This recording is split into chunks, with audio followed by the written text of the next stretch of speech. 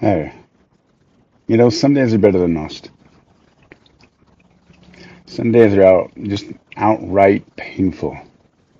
Some days I'll drive all day without a seatbelt, or some days I will live recklessly. I'm standing in a crowd and I'm screaming at the top of my lungs for someone to hear me. If they do, they only hear small pieces. They don't hear the pain. They don't see the hopelessness. How do they even not see me? See me begging to be saved for myself. I'm running from my past. Everyone always saying that it's just the past, and the past is no longer there to haunt me, but it's destroying me, bringing me down.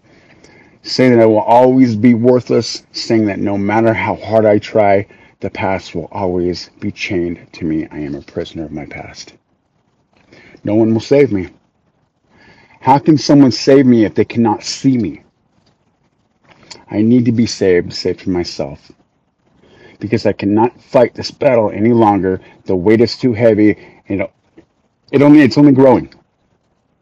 The hatred that I feel towards myself, it only grows. Day after day, I seem to hate myself more and more. When will someone come and save me? Save me from myself.